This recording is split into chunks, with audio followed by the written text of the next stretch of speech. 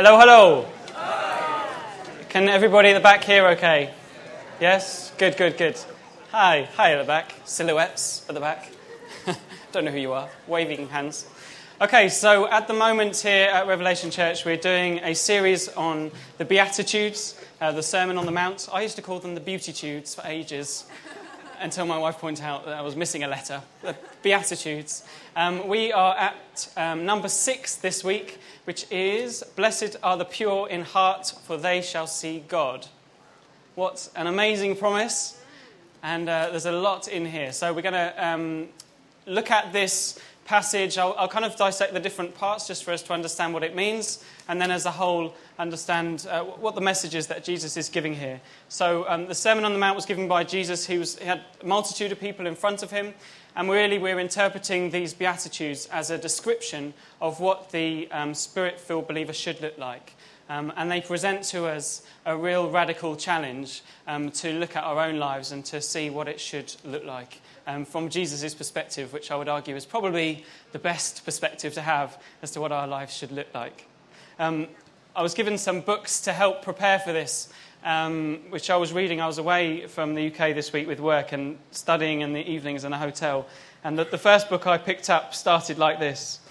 We now come to what is undoubtedly one of the greatest utterances to be found anywhere in the whole realm of Holy Scripture. That filled me with encouragement. Anyone who realizes even something of the meaning of the words, blessed are the pure in heart, for they shall see God, can approach them only with a sense of awe and of complete inadequacy. So then I started my reading based on that.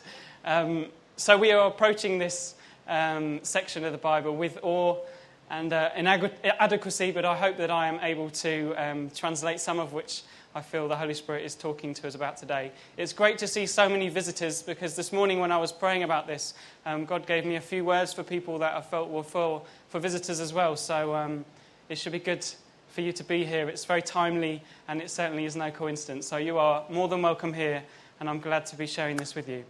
So let's pray first of all, and then we'll get into this.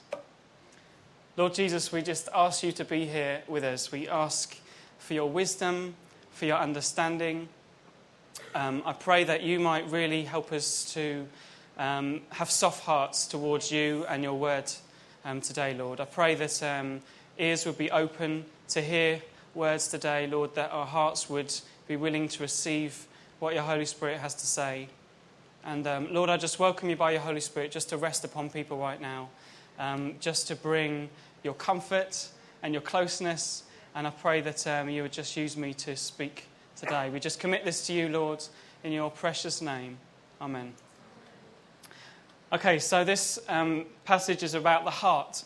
And the heart is mentioned an awful lot in Scripture.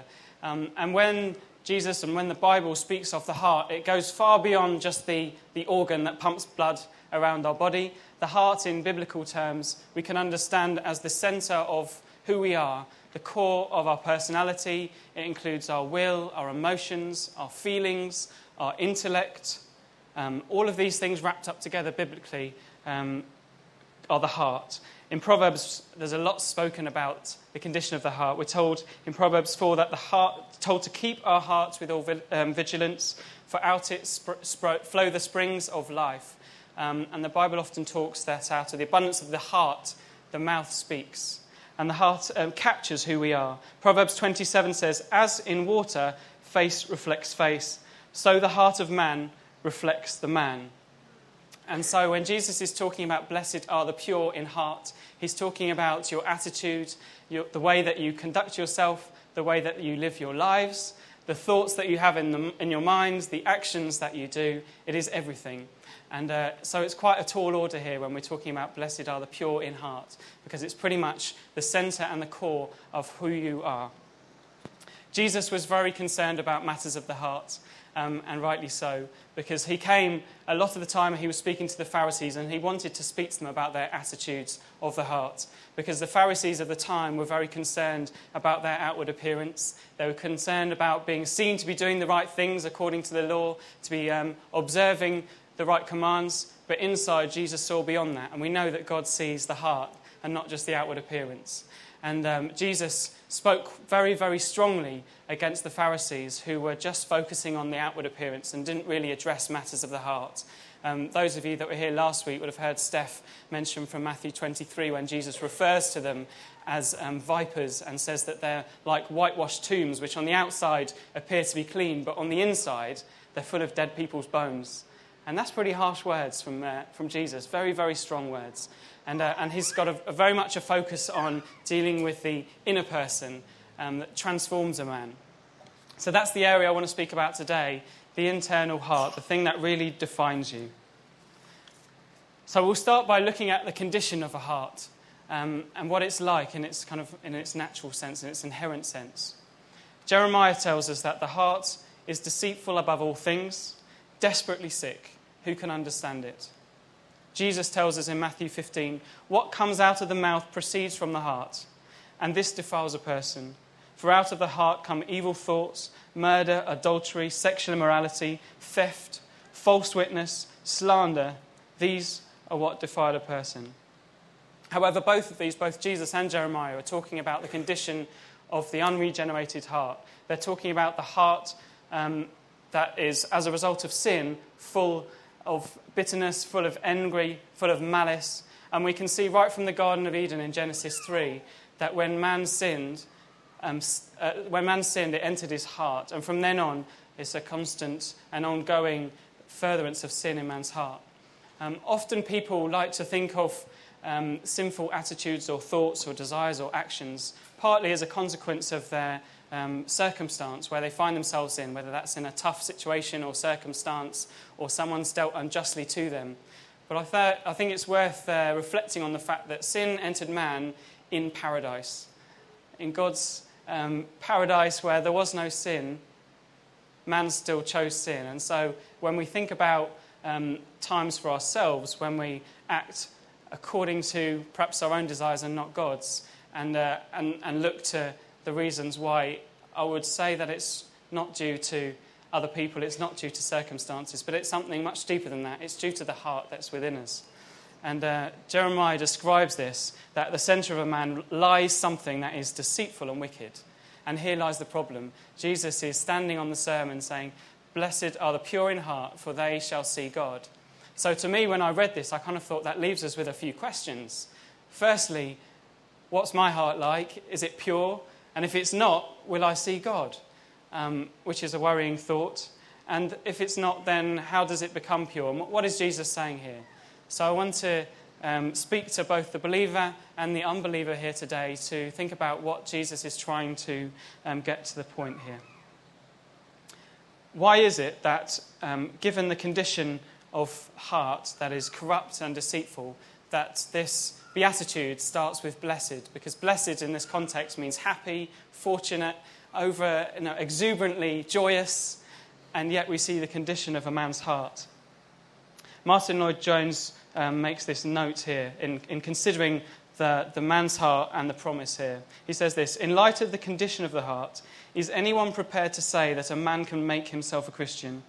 You can see God only when you are pure in heart, and yet we have seen what we are by nature. It is a complete antithesis. Nothing could be further removed from God than man's heart. What the gospel proposes to do is to bring us out of the terrible pit and rise us up to the heavens. It is completely supernatural. This is why Jesus is able to say, "Blessed are the pure in heart," because he knows full well what man's heart is like. And yet he says, there's something here that I'm offering you that can take you from the pit of man's heart to something that is absolutely supernatural and allows you to see God. And that's what I want to talk about today. If we contrast Jesus' life with the life of a man with an unregenerated heart, they couldn't be far apart. We know that Jesus walked the earth completely living for his Father. He says that he only did what he thought, or what he heard his Father telling him to do. He only said what he heard his Father saying. How many of us can say that, hey? That we only say what we feel the Father is saying, and we only do what we feel the Father is doing. Jesus lived an amazing life, completely in obedience to God, completely submitted to God's will. Even when Jesus found it difficult, he said, "Not my will, but yours, Father." He was in complete submission. And so by contrast, Jesus' heart was absolutely pure. And I think here when we're talking about blessed are the pure in heart, we can only hold up Jesus as the example as to say what is purity in heart. He's one who lived his life blameless. 1 Peter tells us that, talking to us as believers, that we were ransomed, i.e. a price was paid, from the futile ways inherited from your forefathers, not with perishable things such as silver or gold, but with the precious blood of Christ, like that of a lamb without blemish or spot. Jesus lived his life completely sin-free. Peter goes on to say, he committed no sin, neither was deceit found in his mouth. And so on the one hand, we've got Jesus here who lived this amazingly perfect, blameless life. And then we have the condition of man's heart on the other side, which Jeremiah and Jesus describe as full of deceit and wicked. And here lies the beauty of this statement that Jesus is saying here. He's saying that he who lived a pure life is offering something to us, that we might see God. So to be pure in heart, what does it mean? Well, essentially it means to be like Jesus, which for most of us is probably a little bit late to even start, given that we were born into sin. But it also causes us to reflect on our own life. How like Jesus could it be? And therefore, how likely are we to see God? It goes a bit beyond just being Christ-like. Again, Martin Lloyd-Jones says this: further, it means that we should live to the glory of God in every single aspect of our lives, and that should be the supreme desire of our life. It means that we desire God, that we desire to know him, that we desire to love him, and that we desire to serve him. And our Lord states here that only those who are like that shall see God. Quite a sobering thought, I think, here, that what Jesus is actually saying is that those whose lives completely orbit around God are those that shall see him. Those that can say they live for him, they desire him, they seek him, and him alone are the ones that will see God. It's an absolute single-mindedness and determinedness to seek God in all circumstances and situations. God cares about every tiny detail of our life. And what he really wants is for us to consult him and to speak with him and to be in communion with him all day long, not in pockets of time throughout the day, but to walk with him, to truly walk with him and to hear him for our lives. So where does this leave us as a believer? So we've got Jesus living this amazing, pure life. We've got the human condition of the heart being quite wicked. This is where the gospel comes in. This is why Jesus came to save, because we needed saving from this desperate state. In Ezekiel 11, we hear this: I will give them one heart, and a new spirit I will put in them. I will remove the heart of stone from their flesh and give them a heart of flesh, that they may walk in my statutes and keep my rules and obey them. And they shall be my people, and I will be their God. When we accept Jesus as our Lord and Saviour, there's something amazing that goes on. He literally takes out this heart of stone and exchanges it for a heart of flesh. He takes out this heart which was very selfish, which centered around itself, which had wicked and deceitful longings and desires, and puts in instead a heart that is pure, that is true, that is sold out for the Father, that loves him and adores him and has all its desires set on him. For those of you that are believers, that has happened. That is what is in you. Your heart has been replaced. You have been transformed. When you come to believe in Jesus, this amazing exchange goes on here, where Ezekiel is saying that the heart of stone is removed and the heart of flesh, which is soft towards God, is replaced.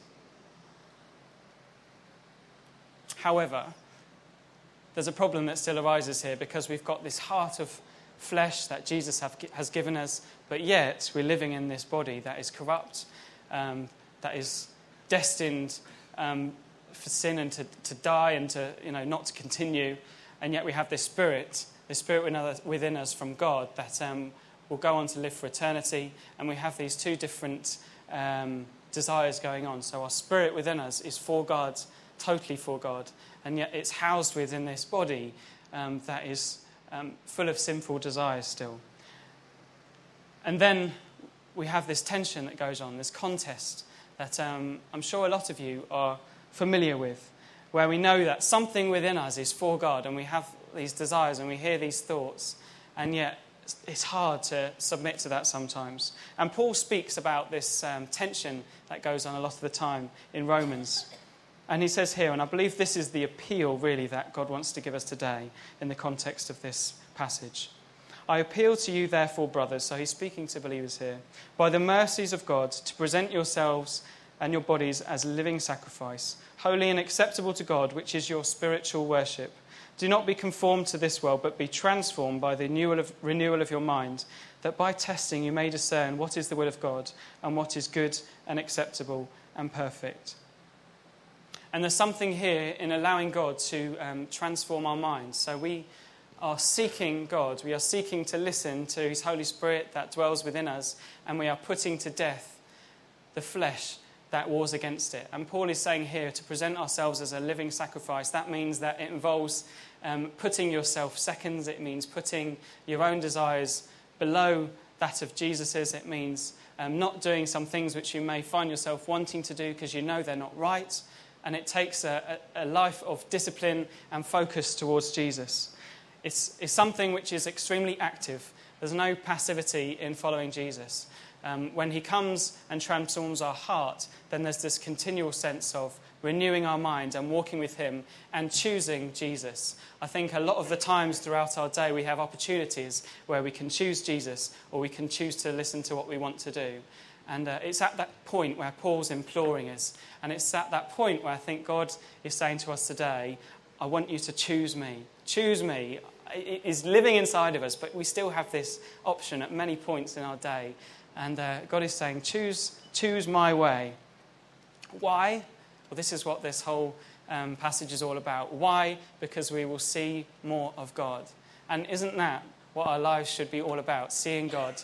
Seeing God now, seeing God in the future, seeing God for our families, seeing God in the gospel communities that we're going to be setting up, seeing God for the lost. It's not actually about ourselves. It's about seeing God in this world.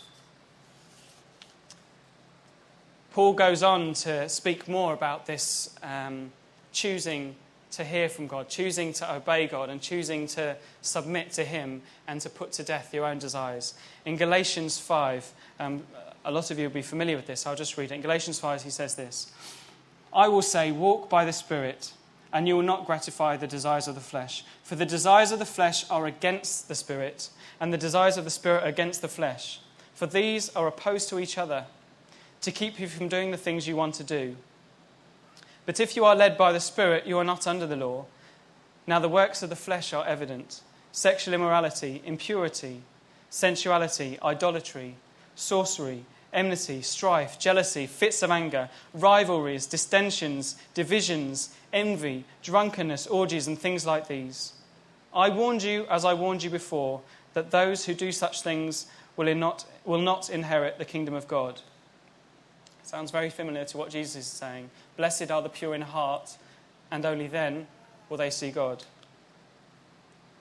But the fruit of the Spirit is love, joy, peace, patience, kindness, goodness, faithfulness, gentleness, self-control. Against such things there is no law. And those who belong to Christ Jesus have crucified the flesh with its passions and desires. And if we live by the Spirit, let us also walk by the Spirit. And I really feel that's what God is saying today. If then you live by the Spirit, please, please, please walk by the Spirit. Choose Jesus. Listen to his voice. Ask him, seek him first. Now, as I was preparing this, I thought in terms of Galatians, we could focus on the life of the sinful desires and talk about some of those areas that we could fall subject to and fall down on. But I really felt God saying today that he wanted to focus on the other half of Galatians 5, where we're looking at the fruit of the Spirit and what a Christian life would look like. I felt today that God really wanted to encourage us to see what life could be like should we choose to seek him and say yes to him more often. As I was preparing this, I felt there were a few different categories of people that God wanted to speak to today about the amount to which and the extent to which you are currently saying yes to God and saying no to yourself. And this I particularly felt was for some visitors for today. So there's 4 groups of people that I wanted to speak to. And just as a source of encouragement as well, this morning, again, when I was just praying, I got a text from Steph. And Esther, some of you may or may not know her, is a lady who's part of our church, and at the moment she's in Central Asia, following the call of God on her life. She texted this morning and said, I've just been praying for the church, and I had a real sense that the Lord wants to soften and melt hearts today when you meet. And I thought that was just incredible that, way over the other side of the world, Esther's been praying. I'm really feeling this is what God wants to do. And so, and this is the crux of what I believe Jesus is saying today, that to the believers, I really want you to soften your hearts. I really want you to think about the balance to which you are saying yes to him and crucifying and saying no to other desires that you just know aren't what you should be doing. So 4 different groups of people I wanted to speak to today. The first group of people I felt the Lord saying was, there's some people here who know Jesus, who've said yes to him, who have felt the amazing transformation of accepting Jesus in their life, and that you know that when you said yes to believing in Jesus as your Lord and Saviour, he exchanged your heart of stone and instead put in a heart of flesh. And yet, from there onwards, it's been pretty stagnant. And the fuller result of that transformation hasn't come about. And I really felt God encouraging people here today, those of you that have said yes to God initially, and yet your life has remained largely unchanged. And if we truly understand this amazing gift that God's given us, where he exchanges our heart, it's a continual transformation where we should see our lives looking more and more and more like Jesus. Where we get to the point where, as Jesus did, only said and did according to his Father. And I believe that's the journey that the Lord really wants to encourage us on today, to really be honest with ourselves as to how much we are on that path of continual transformation to be like Jesus. And so for those people who've said an initial yes and not really seen much change, the call today is really to get back on it, to realise what your life is looking like. It's fantastic that you've come to know Jesus, but there's a lot more for you than that. There's a lot more for your lives, and there's a lot more he would like to do with your hearts. And if you feel that you're at all stagnant, and one way to recognise this is where you're looking back on good times with Jesus and you're thinking, I wish it was like that again. I wish I had times like that when I heard him. I wish I had times like that when I used to feel God as much as I did then. If that's you, then after this, I'd really like to pray with that group of people. The second group of people I felt God speaking to me about was those who he wanted to really transform your minds to dare to believe. I felt God saying that there's people here who know the promises of God from an intellectual basis, but here Jesus is really speaking to their heart. It includes the intellect, but it includes our emotions and our will and our whole being. And I felt God saying that there's people here that know things to be true, but yet they can't quite believe them for themselves. And they haven't quite dared to believe that God actually can, that God can heal, that God can transform, that God can lift you up from that pit to a place where you're walking with and meeting with God. To believe that God can provide out of financial crisis, to believe that God can provide in a place where you feel you have no direction and you don't know where to turn and you're thinking, God, where should my life be going at the moment? I feel God saying to you, yes, there is God in this, and he has something to say to you today. So the second group of people is just to really impart some faith today, so that you can take God at face value and dare to believe him for what his word promises, and dare to believe that he can change and transform. The third group of people that I felt God speaking to today about walking more in the Spirit was a group of people who hear God, but it doesn't go that much further. A group of people that, even in a corporate setting like this, you feel God saying things to you. You might feel God bringing a word that you might bring to the body to encourage them. You might have songs to bring. You might have a prayer to pray out, and yet it always just stays there. It stays as a quiet little voice that never quite makes it out. And I felt God saying today that he really wanted to encourage you to really press forward in that, and for it to not remain a small, quiet voice, but that actually he's called you to be a proclaimer of the gospel and a proclaimer of the joy of Jesus. And so those people who sit quite normally, in the congregation and have things bubbling away, but just never have quite pushed themselves to bring them or to share them, then my plea with you today is to do something about it and step out and to listen to what God is saying. I've really felt God saying he wanted to comfort and confirm to people that they are hearing his voice, and yet they're still just keeping it very much within themselves. So that was the third group of people. The last group that I felt God wanting to talk to about was for those who are walking with God on a Sunday between the hours of 3:30 and 5:30, or whenever your service might be, but your lives actually look very different when you're in the workplace or at uni or wherever you might be, and there's very much a parallel life going on here. And God's plea to you is to see more of God in your lives.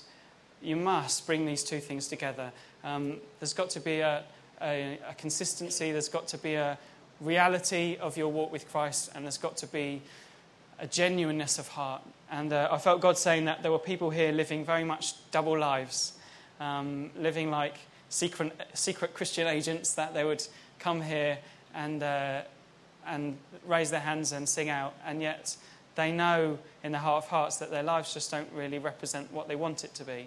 And rather than criticising that, I felt God saying that he just really wanted to speak to you today, to say he desperately wants your light not to be under a bushel, but to shine for all to see, and for your light really to shine in the darkness.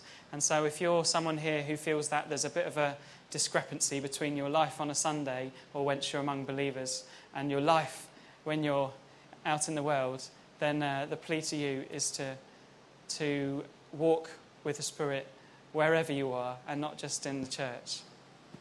So 4 groups of people. 1, those that know him, but their lives have become a bit stagnant. 2nd group, those that would like the faith to dare to believe God for his promises.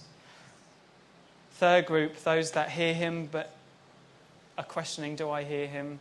And the 4th group, those that are living a bit of an inconsistent life, and they're just wishing that it would be different. To those people here, I feel God saying that there's something in this for you to see God. And this passage says, those who are pure in heart will see God. And it's an amazing promise. And as with some of these Beatitudes, part of it is for the now, and part of it is for later. But I feel that there's a big part of seeing God for now that God wants to talk to people about. So what does seeing God mean? These Beatitudes are all about the joy of being a Spirit-filled believer. There should be some joy in living this life that Jesus is talking about. And the real joy here is of seeing God in our lives, seeing God in the lives of those around us, and seeing him at work. And I think there's degrees to which we see God. There's an initial time when we see God, when we first hear about him, we first hear the good news of the gospel, and our eyes are open to see him. And I remember for myself, I became a Christian when I was 20, and I've been brought up in a church family, a Church of England family. Both my parents were Sunday school teachers, and I've been to church all of my life, and I knew all about God, and I knew what Jesus had done, and I thought I knew the Bible. And yet there came a point at university when suddenly someone started to speak to me about Jesus in a very, very different way, a way that was real, a way that was passionate, and he was just full of excitement. And I knew then that there was something very different about my Jesus and his Jesus, very, very different. And when I gave my life to Christ, my eyes truly were opened, and I can thoroughly say I saw God. I thought I'd seen him, but it was as if my eyes were opened, and the world looked different from then on. The way that I saw things, the way that I understood myself, the way that the whole picture formed and connected was very, very different. And so there's definitely a time that you see God when your eyes have been opened for the first time, and it is a glorious moment when you suddenly realise, wow, Jesus is real. He really did die for me, and he has died so that I might know God here and now and know my Saviour. And so if there's any of you here today that don't know that joy, that can't say, blessed are those that know Jesus for the first time, then please let me know, and I shall introduce you to him personally, because he is someone who can open your eyes and bring such joy and transformation to your lives that you would not believe it. So we see God, and those of you that are believers here can say that they saw God. I'm sure you've all got that moment where suddenly, like the Matrix, things look different, you're connected in, and you understand the world, you understand more about yourself and the purpose. You realise that this guy Jesus was very much real and is very much alive today, and you see God. Then I think there's a continual seeing of God. So as a believer, which I'm assuming most of you are here today, that there's a continual sense of seeing God. So we see him for the first time and it's all amazing, but then I think that there should be a progressiveness of seeing God in our lives as well, a progressiveness of knowing Jesus more and more, of being surer and surer about his voice, and of seeing God established in our lives. I think there's probably specific times when we see God, but then also there should be this as believers, as I think Paul is imploring people to do, to continuously see a transformation of our heart and will and mind and intellect, so that we see and allow more of God. As we're saying yes to him and no to ourselves, the proportions of seeing God in our lives will increase directly. The more we say yes, the more we find we see God. There are moments when we can absolutely say that was God. And I know for my life and for my family's life, there are times when we can say absolutely God has acted miraculously, where he has done something amazingly. I can see that in my business, where I've had times where God has just spoken to me, dropped names of businesses into my heart, and I've called them up and I've won work, and it's just bypassed all the laws of marketing and sales. There's one amazing time I can think of, not too long after I became a believer, where I knew I'd seen God. Those of you may realise that I'm follically challenged. I shave my hair with clippers every day. And one time, when I was at uni, I'd been a believer about a year, and I was just cutting my hair in the sink, and I was quite new to, being a Christian and understanding what God was all about. And I just was getting a bit in a state of confusion, really. I started asking myself all sorts of questions about Jesus, and is it real or not? And I was getting a bit of a muddle. And as I looked down in the sink, where all my hair had fallen in the sink, 3 letters were written, A-S-K, in letters in hair, and all the other hair had gone away, a bit like iron filings, when you put a magnet to it. And I just looked down, and I was like, I actually... This makes me sound really old, but it was before cameras were on phones. So I didn't take a picture of it. I wish I had, but it was a defining moment for me when I suddenly looked down. My mind was elsewhere, and I suddenly looked down, and it just said, "Ask." And I just really felt God saying, "Just ask me. Ask, and you will receive. Ask me all these questions that you don't understand, and I'll tell you. Ask me, seek me, and you will find me." That is the promise that God is saying. And I believe that's the promise God's saying today. Seek me and you'll find me. And I think there are very real circumstances that people might have today where you think, I need to see God. I need to see God in this, because at the moment it just looks impossible. And at the moment I can't see the answer. At the moment I can't see how this is going to happen. And so absolutely seek God, because you will find him. But also, I believe God is really encouraging us to seek him so that we might see more of him around. As a church at the moment, we're looking at establishing gospel communities. We're looking at areas where we feel God is speaking for us to go out and make his fame known, to make him known across this area that we find ourselves in North Central London. We're looking to see God. And today God is saying to us, seek him, choose him, walk in the Spirit, and we will see God. This is what it's all about. It's about seeing God, not just for our lives, but actually seeing God for those around us. Seeing God in the gospel communities, on St Pancras Way, on Queen's Crescent, in the arts.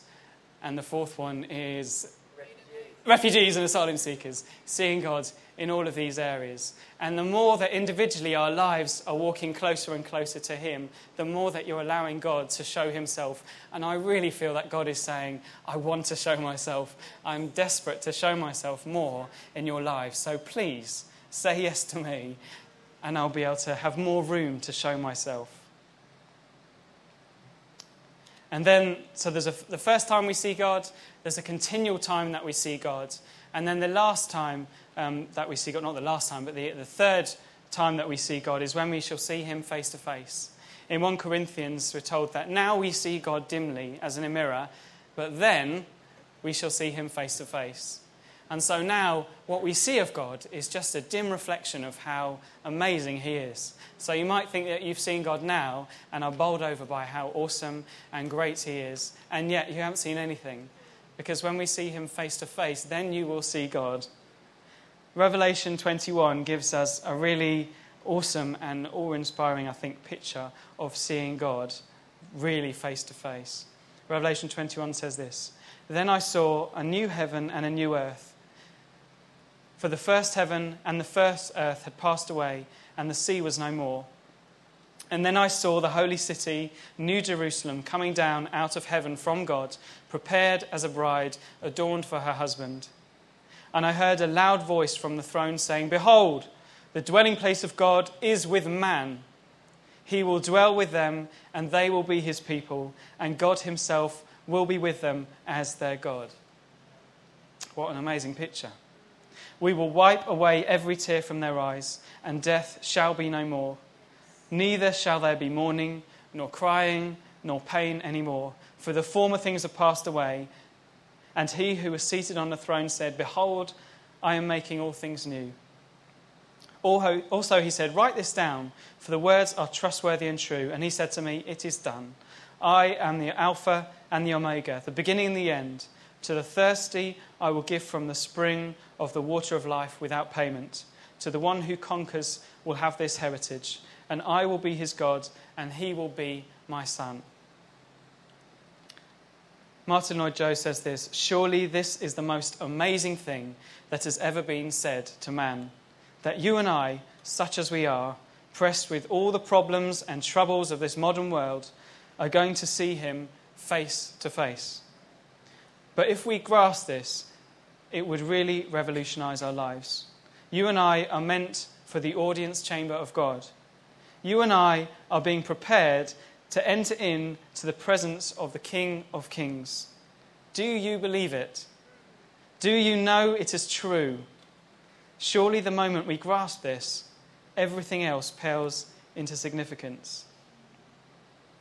And whilst it's brilliant to have this picture of when Jesus returns and meeting with God face to face, I felt God just wanted to really press into us to say, there's more of him for now.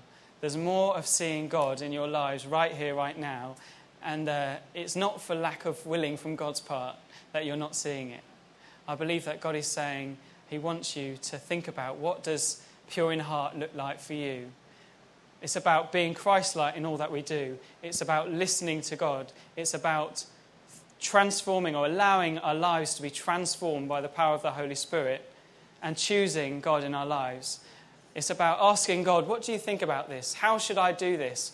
It's about thinking, what would Jesus do? It's about looking in the Gospels and studying Jesus' life and knowing how he lived his so that we can think about how ours should be lived. Purity of heart is about having a single-mindedness for God, about being absolutely determined that your life is going to be for him, your desires are going to be for him, that your dreams, your ambitions, your finances, your families, your hopes and your fears are going to revolve around Jesus. It really is a single-mindedness to set your face like flint for the Lord Jesus Christ. We can't make ourselves pure in heart, but Jesus has done this and he's offering it to us. By accepting him, he exchanges our heart. The challenge then to you is, how much of Jesus are you allowing to permeate through? How much of Jesus is being seen by those around you?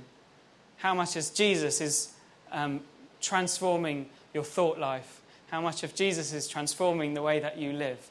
And today, he really wants us to conform to him and to be transformed to him rather than to the world around us. Because the promise is, if we do, then we'll see more of God. And I think if there's ever an incentive, then that should be the best one. If you want to see more of God in your life, if you want to see more of God for those around you, seek him. It's a pretty straightforward formula. Those that are pure in heart will see God, and you will be blessed because you'll be full of joy, full of life, full of the reality of Christ. And so I believe the call today is to really, as the psalmist prayed, let the words of my mouth and the meditations of my heart be acceptable in your sight, God. It's to really seek God, to spend time with him, to allow his Holy Spirit to transform our mind. Let him renew the way that we think. Let him renew the way that we make decisions. Let him renew the way that we talk to our friends. Let him renew the way that we read the Bible so that it comes alive to us. Let him renew our lives in their entirety. And there's more to see of God right here, right now. God wants to show himself. So, for those of you that fall into any of those camps that I mentioned earlier, I believe that there's a response here that God is saying, that he wants you to say yes to him. He wants you to dare to believe him on his word.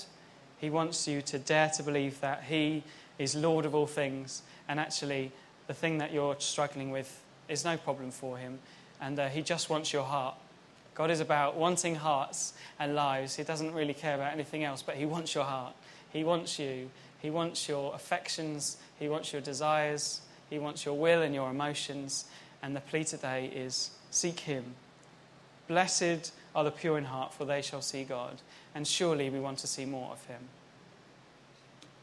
Band, if you'd like to come up, I'm just going to pray. And the invitation is to find more of God.